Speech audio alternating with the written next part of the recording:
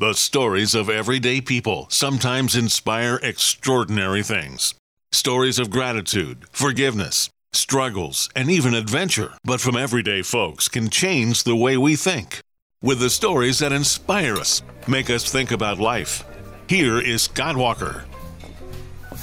Today we're talking to Chip Douglas, and we are recording this actually in a kitchen atmosphere, only because Chip was eating whenever I accosted him and said, "Hey man, let's record a podcast right now."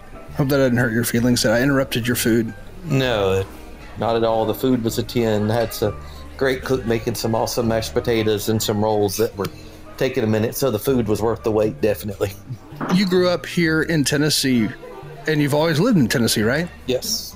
One of the few that I'm not a transplant. Very rarely do you find somebody who stays in one city their entire life. Yeah, no reason to go nowhere else. Family's here, met some great friends here, got a good job. Familiar surroundings are a big thing, I think, for a lot of people because it just makes you feel comfortable. Oh yeah, because I would feel lost going somewhere else. I've got friends and some family that live in other places, and it's nice to go visit, but if I'm gone more than 5 to 7 days or so, it almost feels like I've missed something and I'm gone too long. Growing up, you went through some struggles because your mom passed away when you were only 8 years old.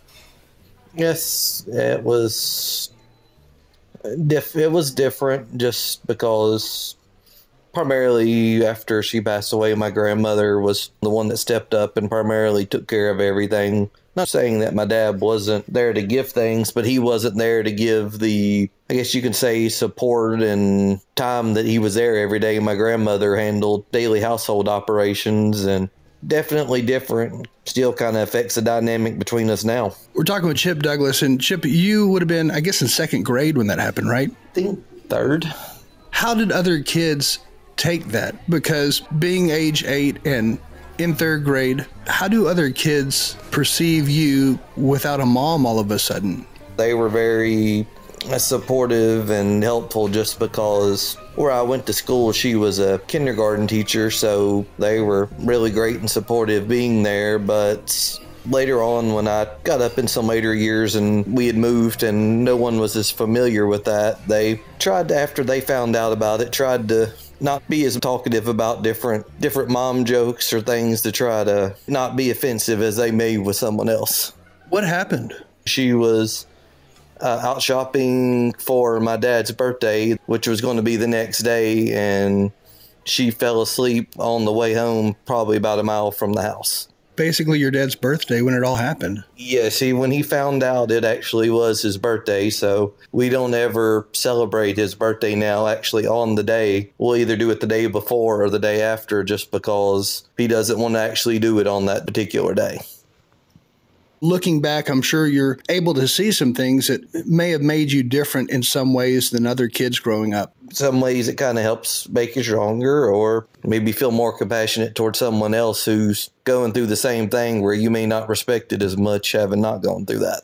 I guess the older that you get, you're able to look around you and you're able to see not all parents are what we think they should be or what their children may think their parents should be.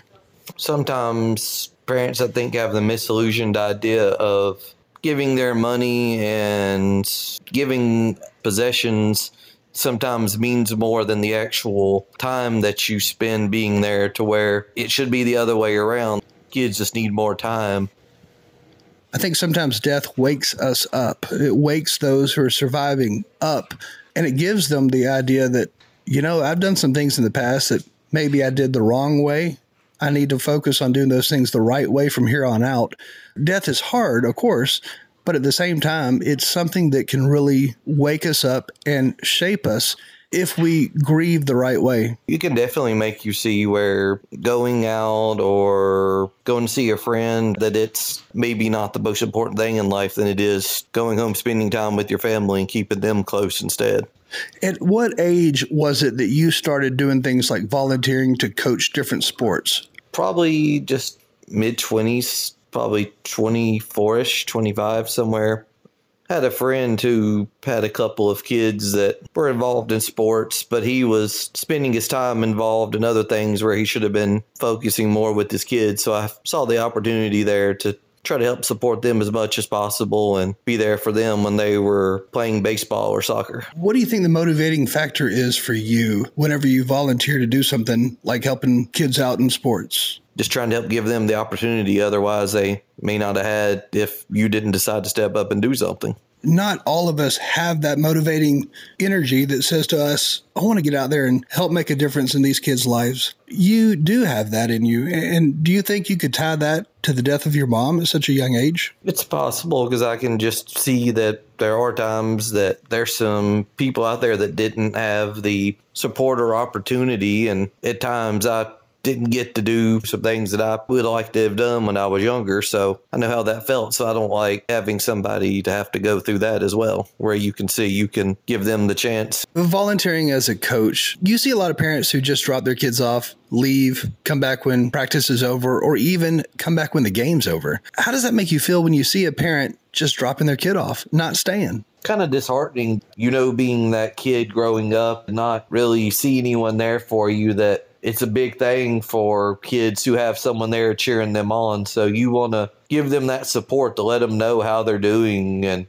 do as much as you can for them, just because they may not get it when they leave the game, or even have somebody ask them, say, hey, how did you play today? Or make sure, let them know, good job out there. No matter, regardless how they played, let them know that they did a good job, make sure they had fun, and know that you may be the only person that tells them that before the next game. How do you see that impacting the child not having their parent there? How is that child impacted? During the week, that might be their highlight. Make sure, if that is their highlight, that you make it as positive and fun as possible, because it would be terrible to know that you're ruining the only activity that they look forward to on a weekly basis. So you just want to make sure that you're there and make it as enjoyable as possible. Have you ever pulled a parent aside before or after a game and said, look, you really need to be here? Maybe not necessarily just say you need to be here, but maybe I need to say you need to work on this, either by the way that he interacts with other players or just the way he interacts with you or officials, just to try to let them know, hey, if you focus on this particular aspect, it can make a big difference in your child. You're not a college graduate. You're not a millionaire. You work a 9-to-5 job, pay your own bills and all of that exciting stuff in life. But at the same time, you spend your own money when you need to, whenever you come across a child who maybe can't afford the pads for football or hockey or whatever sport it is. I mean, you have spent your own money just to make sure a kid is safe and just to make sure that that child can participate. I'd hate to see someone miss out on being able to play a sport just because their parent is working too much or they can't afford for them to play. You got the opportunity to do it. I don't see why you shouldn't, instead of knowing that you could help and be selfish and just focus on yourself. After the death of a parent, a spouse, or maybe a sibling, I think those types of deaths are much harder on people than any other types of deaths. And there's a couple of ways that you can grieve after such a thing happens. And I know there's a right way and there's a wrong way, even though, you'll read in all these self-help books, there's no right or wrong way to grieve. But at the same time, there is, because you can't start a new journey where you're addicted to alcohol, drugs, or anything like that.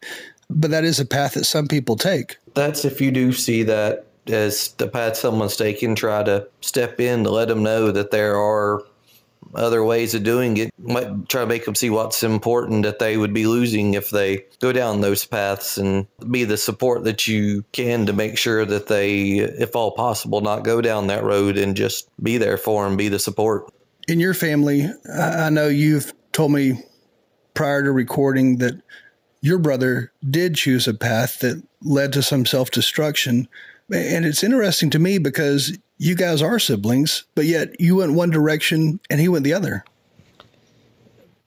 Part of the motivation to try to help keep me away from that is just to see the effect it was causing on other family members, the effect that it causes on his life. I've had so much more greater life experiences than he's had, just because I decided to focus on what I can to be doing good instead of party or just see the good time. I saw that there was much more than that. Sadly, you were not only part of that process of losing a mom and then learning how to live without a mom, but after that, you all of a sudden had to learn how to live with a brother who was addicted. And so that's just a whole nother course and direction in life, and just everything that surrounds that has got to be tough.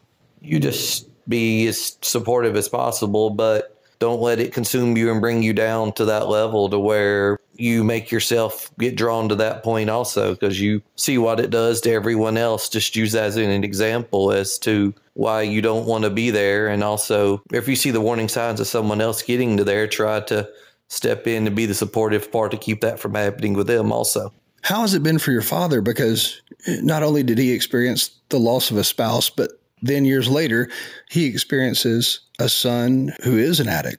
In ways, it's just made it hard on him to where he's seen where he's had some failures in the past. So he's tried to make up by that. Instead of being more authoritative, supportive, making him aware that he needed help, he's just enabled the fact that he wasn't there like he needed to be earlier. And that just helped motivate me more, too, to see that I didn't want to be that person either, to cause the burden to be on someone else, that caused them the pain and worry that I seen that it's caused. So just seeing his actions gave me extra motivation, too, to not ever want to be there.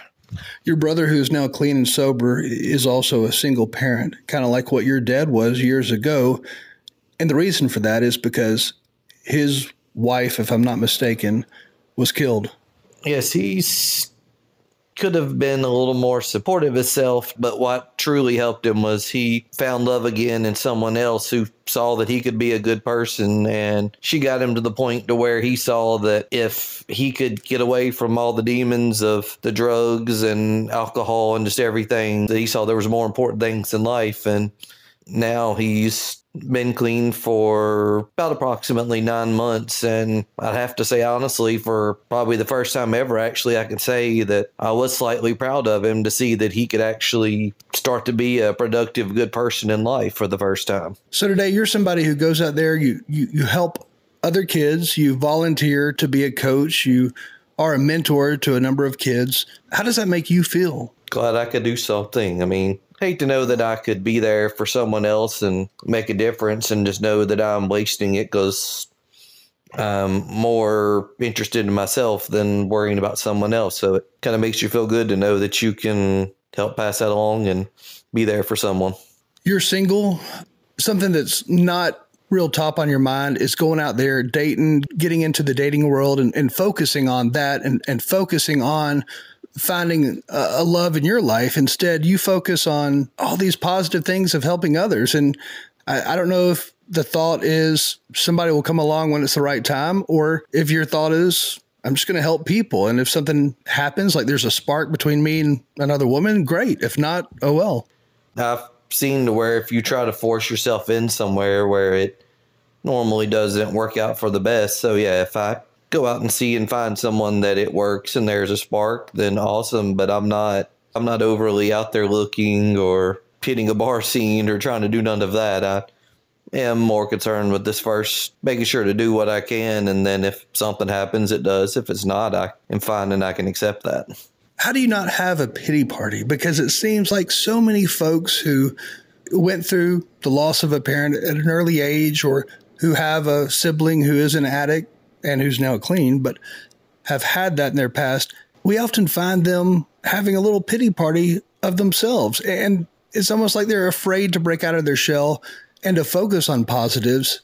And instead, they only focus on the negatives. There's a lot of that in the world now, and I just choose not to focus on none of that. There's no reason to be down and cast that on someone else. Try to make the best of it. If you're able to be out there and do something for someone, you should go on and do it. There's no need in wasting that opportunity and casting bad on everyone else. Do what you can and find something that makes you happy and do it. Is it hard to focus on the positive, or is it something that comes natural?